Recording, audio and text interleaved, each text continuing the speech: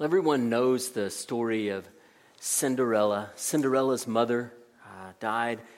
Her father got remarried, and he married a woman who turned out to be exceedingly evil. And not only that, she had two stepdaughters who turned out to be co-conspirators against Cinderella. And so Cinderella was in a terrible mess.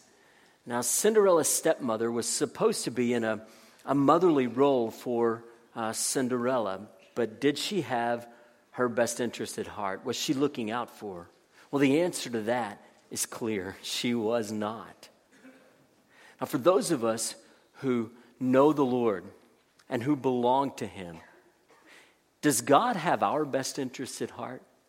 Is He looking out for us? That's a question that people ask sometimes. And there are those who suggest that God is not really for us, but that He's against us, that He's more like Cinderella's stepmother. And there are others who suggest that God is indifferent, that He just really doesn't care. But what does the testimony of Scripture tell us? Well, as we continue our study on prayer in Matthew chapter 6, as we look at the Lord's Prayer or the model prayer, we're going to see that God cares for us, that He cares for His children deeply. And that affects the way that we pray. So as we look at this passage, we see that Jesus calls His disciples to pray with sincerity because of who God is. They should pray with sincerity because of who God is. Let's look at Matthew 6, verses 7 and 8 together. And when you pray, do not heap up empty phrases as the Gentiles do, for they think that they will be heard for their many words. Do not be like them, for your Father knows what you need before you ask Him. In this passage, we see two ideas to help us approach God with sincerity. First, if you want to sincerely seek God, don't try to manipulate Him through your prayers. Don't try to manipulate God through your prayers. In verse 7, again, Jesus says, when you pray. Now, we've seen this phrase throughout this prayer already, because Jesus expects that those who are His followers are going to be people of prayer. We're going to be people who pray together and who go to the Lord and in private times of seeking Him. That's an expectation to be a follower of God, is to be a person of prayer. But He says when you pray, don't heap up empty phrases as the Gentiles do. And here when He's talking about the Gentiles, He's just meaning anyone who's not a follower of God, because we know from other passages of Scripture that at times the Jews thought that they could gain favor with God by praying long, endless prayers. So basically, Jesus is saying, don't pray like people who don't know God pray. Don't be like that. Don't pray like that. They pray with a bunch of empty phrases. Now, some of the Gentiles or some of those who didn't know God would think, if I just keep talking and keep talking and keep talking, then eventually I'm going to sort of twist God's arm and He's going to have to do, or I'm going to twist the arms of the gods and they're going to have to follow through and do what I'm asking. So it was this idea of if I say enough, then finally they'll act. Or some of the Gentiles would almost like a magical spell. If they could say the right incantation, then the gods would act. And so Jesus is saying, don't be like that. Don't think that when you go to God in prayer, it's you trying to trick God or sweet talk God or anything else out of something. Don't go on in endless prayers thinking you'll twist His arm. Don't pray like that. He says they think they're going to be heard because of their many words. They think that God's going to answer just because they have all of these words or they say these empty phrases. But Jesus says that's not how prayer works. Now let's think about this for a minute. Is Jesus forbidding long prayers? Well, He's not. We know that because in Luke 6:12, for example, Jesus prayed all night. So it's not wrong to pray long prayers. And He's not forbidding repetitious prayers. In the Garden of Gethsemane, before He faced the cross, He repeated Himself in prayer. So it's all right to repeat yourself in prayer if what you're praying is heartfelt, if what you're praying means something, is sincere. Jesus isn't forbidding persistence in prayer. Consider Luke 18, 1 through 8. Jesus taught this parable. He said in Luke 18, verse 1, and He told them a parable to the effect that they ought always to pray and not lose heart. He said in a certain city there was a judge who neither feared God nor respected man. And there was a widow in that city who kept coming to him and saying, "Give me justice against my adversary." For a while he refused, but afterward he said to himself, "Though I neither fear God nor respect man, yet because this widow keeps bothering me, I will give her justice, so that she will not beat me down by her continual coming." And the Lord said, "Hear what the unrighteous judge says. And will not God give justice to his elect who cry to him day and night? Will he delay long over them? I tell you, he will give them justice speedily. Nevertheless, when the Son of Man comes, will he find faith on earth?" So here we see in this parable that Jesus told, it's important to pray persistently and to go to God regularly. But we shouldn't think that if we are persistent in our prayers or that we pray long prayers, somehow we can manipulate or control God. We can't do that. The question is, are we praying with sincerity, with a willing heart before the Lord, a heart that's willing to submit to him? So let's take a moment and consider what Jesus really is prohibiting here. There's a good example in the Old Testament.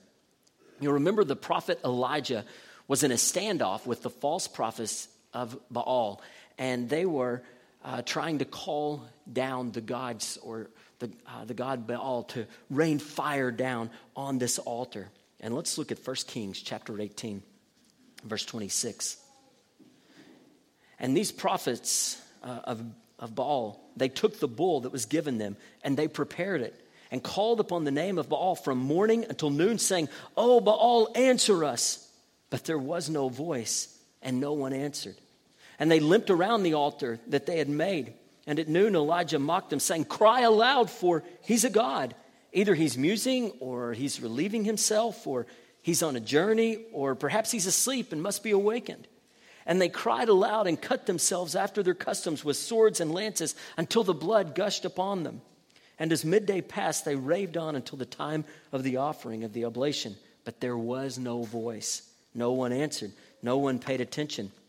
You see, these false prophets weren't really seeking God and his glory. They were seeking to control the god Baal. They were seeking to try to twist his arm, to cajole him into acting or to talk him into acting. And so as the day wore on and nothing happened and the altar remained without fire, that they began to become more frantic and say more words. And they were trying to move Baal into acting. And Jesus is saying, here, you can't do that. It doesn't work like that. Of course, nothing happened. These were false prophets. But this is a picture of the kind of empty words that Jesus forbids. Jesus is teaching that praying a long time or repeating words over and over isn't necessarily going to gain you anything. And it's not if your heart is not right. He's teaching that prayer is not about controlling God or badgering him into acting. No, we can't manipulate God. So prayer must never be an attempt to control him or to make him act. You'd have a better chance of lifting the Empire State Building than you would of trying to make God act based on what you've said. I can remember when I was in junior high, 6th grade, I was trying to be cool. There was a certain girl that I really had my eyes on, and she didn't really seem to have much interest in me. And so I began to try to show off or be extra cool in front of her. And it didn't work. It didn't work at all. And that's a good thing because I'm thankful for my wife and all of those things. But I want you to know, we can't try to put on some kind of a show or say some kind of words that's going to make God suddenly go, "Oh, I get it. I'm going to do exactly what you say." It's not like that. We don't come to God with that perspective.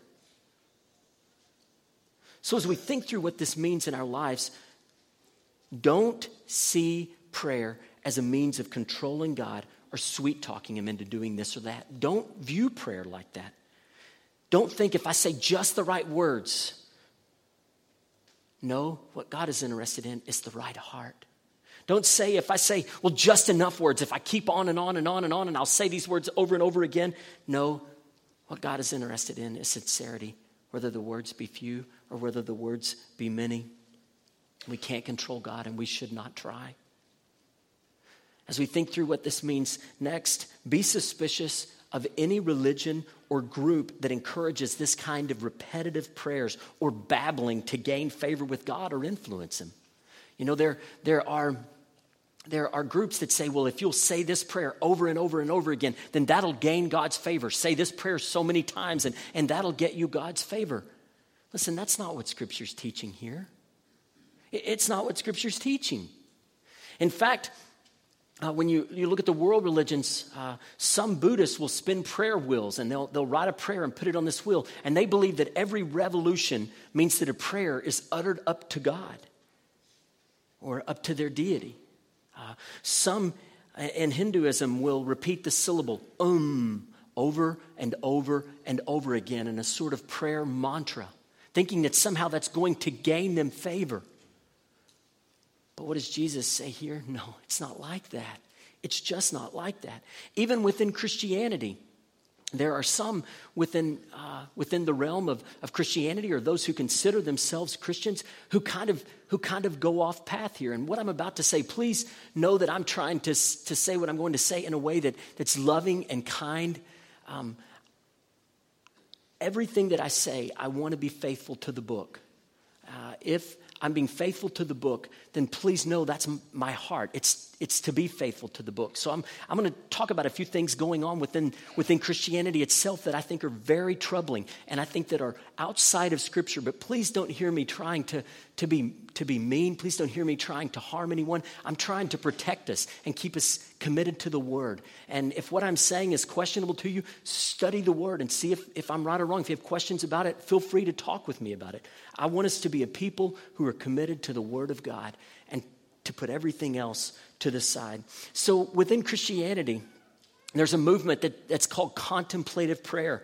And this often begins with a centering prayer in which a word is repeated over and over again. And eyes are closed and there's this preparation to gain some kind of new revelation from God. Listen, that's dangerous. That's not prayer.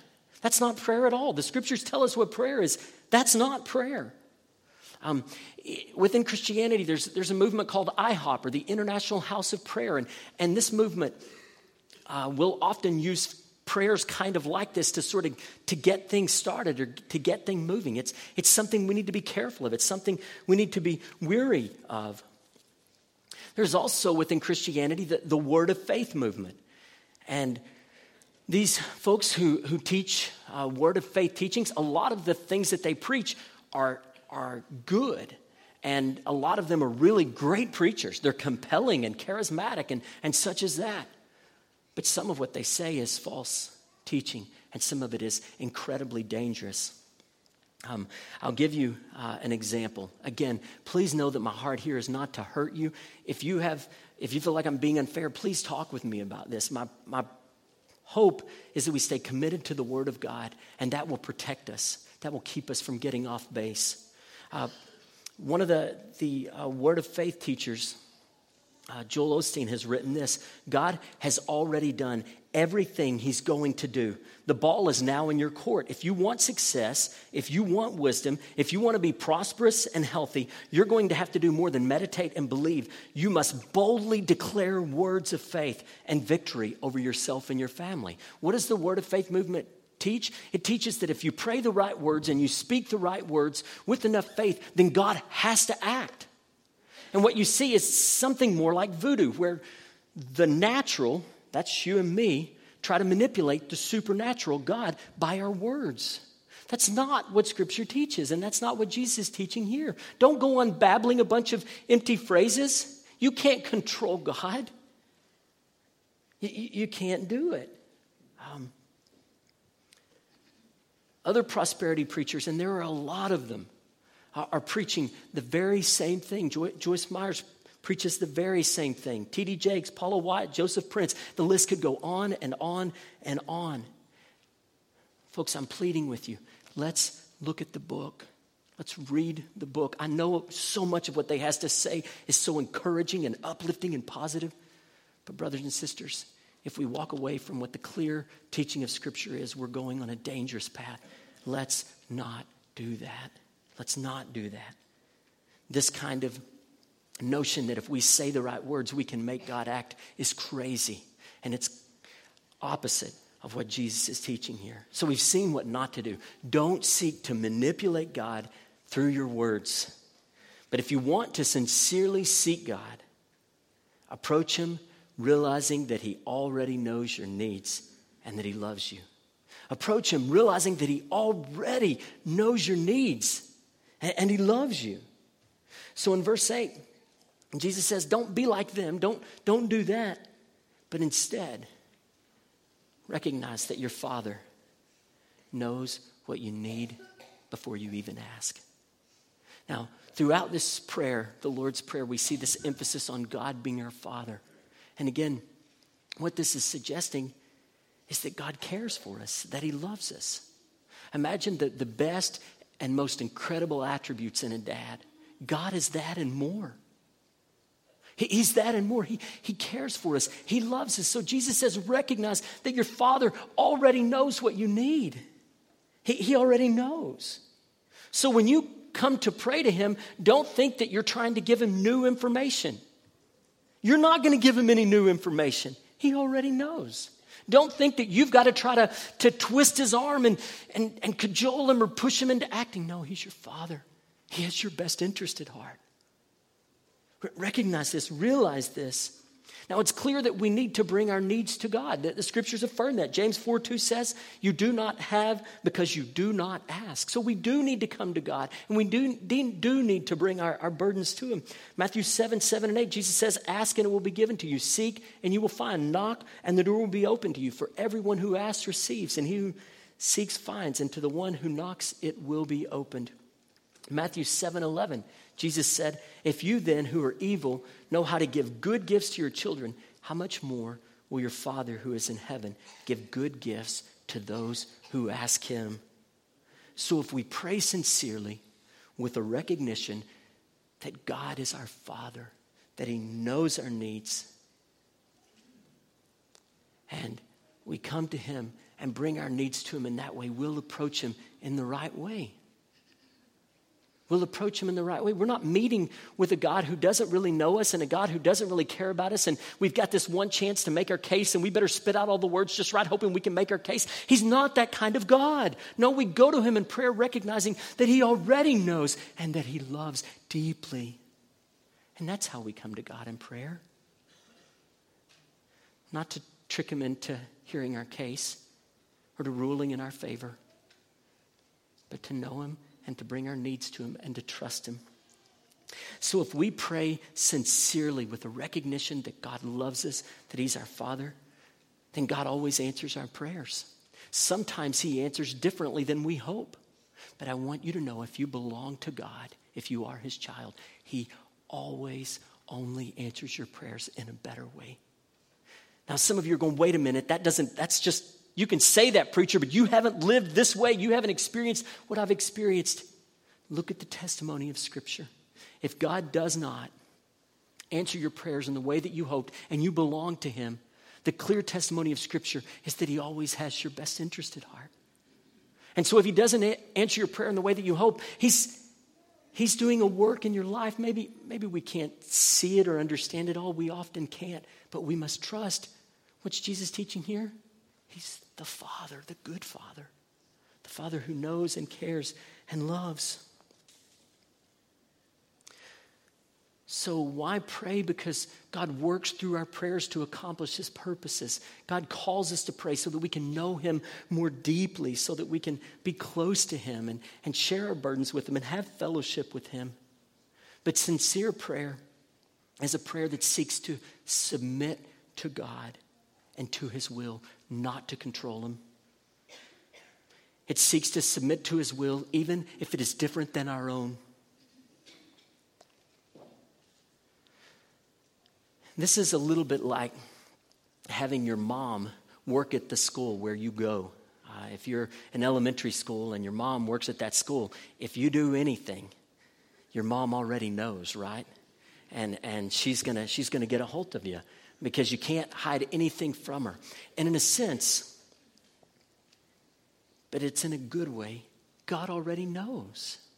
We can't try to hide anything from him or try to push him to do something. We just need to recognize that he already knows and that he has our best interests at heart. Just like a mom would who was trying to protect her kid and help her kid go in the right direction. So what does this mean in our lives? Recognize that it is a Father who loves you and who knows your needs. When you go to him in prayer, recognize that he loves you and he knows your needs. If you belong to him, these things are true for you. So prayer isn't giving him information that he doesn't already have, but it's more like talking to a dad who loves you passionately and who really does know what's best for you. So approach him with a heart of sincerity. Next, desire to submit to God's will, even if it is different than what you're praying for. Want his will above what you perceive to be best. You see, the Apostle Paul spoke of a thorn in his flesh. Now, this thorn might have been a health issue or it might have been something else. We don't know for sure what that thorn in Paul's flesh was. But what we do know is that Paul prayed that God would remove it. Let's look together at 2 Corinthians 12, verses 7 and 8.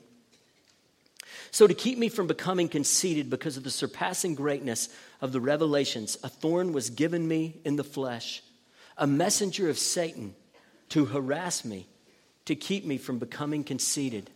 3 times I pleaded with the Lord about this, that it should leave me.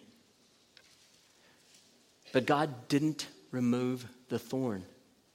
Instead, he told Paul that his grace was sufficient. That his grace was sufficient. So if God doesn't answer our prayers in the way that we hope, it's because as a Father who loves us, he has a better plan for us. These things don't make sense to us sometimes. I'm not saying that everything that happens to us is good. I'm not saying that. But I'm saying that even when the bad things happen, a good God works in the midst of them for our good if we belong to him. Paul realized that this thorn in the flesh served a purpose in his life. For Paul, in his situation, it kept him from becoming arrogant. God used the Apostle Paul in a major way to see Christianity spread and to see the Gentiles or the non-Jewish people reached. He just used him powerfully. Powerfully he used him. And Paul began to see this thorn keeps me from becoming something I don't want to be. Now, I don't know your situation, but I promise you if you belong to him, no matter the pain, no matter the thorn, no matter the heartache, he has your best interest at heart. He's your Father. He knows what you need.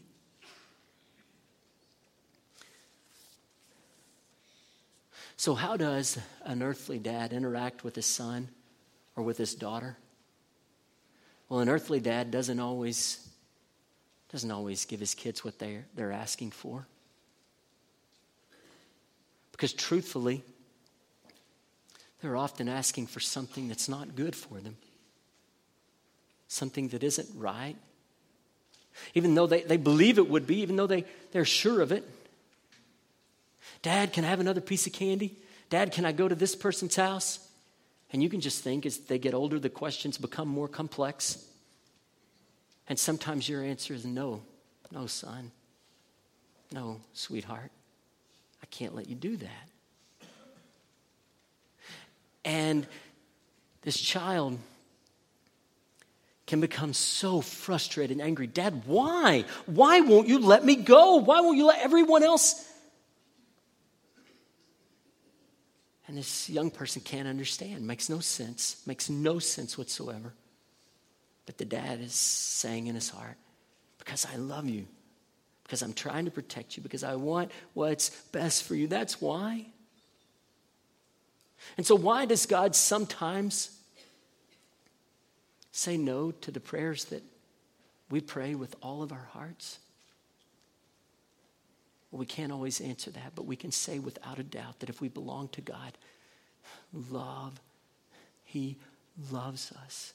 And He will be looking out for us, and He will strive, and He will give us what is best. Again, I'm not telling you that all the dots will connect. Our view is limited, just like A teenager's view might be limited when he asks to do that or when she asks to do this. But Jesus is clear here. He's your God who loves you. He's your Father who knows what you need. So how do we approach God in prayer? We approach him with the realization that he's that kind of God. That he's that kind of God. And so we approach him with sincerity. We approach him with submission. So let's not try to manipulate God. Let's not try to control him with our prayers. And if you're praying prayers that don't seem to be answered, I want to tell you, don't lose heart. If he isn't answering the way that you hope, if you belong to him, he loves you. Keep talking to him. Keep bringing your burdens and your needs to him. Keep sharing your heart with him. And then trust that as a good father, he's at work.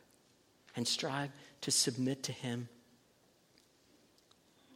Now, I've been talking this morning to those of you who belong to God, who are children of God. But the scriptures are clear.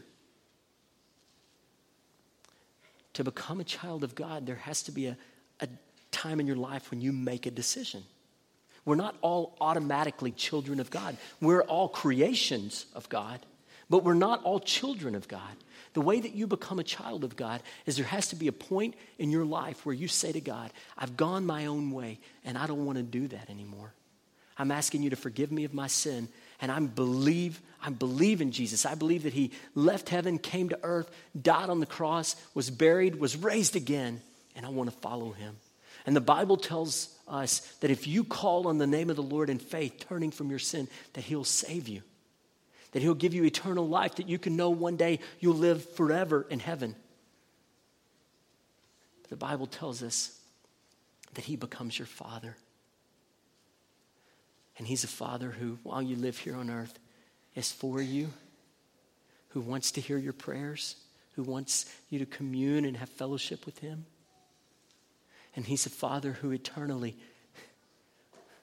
will bring you into a heavenly family where you never die, where the brokenness and the pain of this earth that we often bring before him in our prayers, where all that, every bit of it's gone.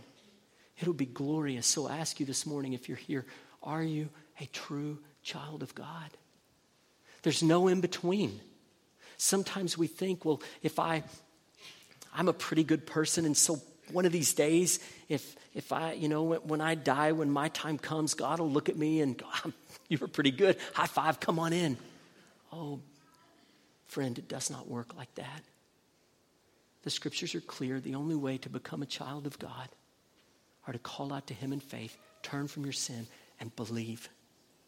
And when you do that, you really do become a child of God. Join me in prayer.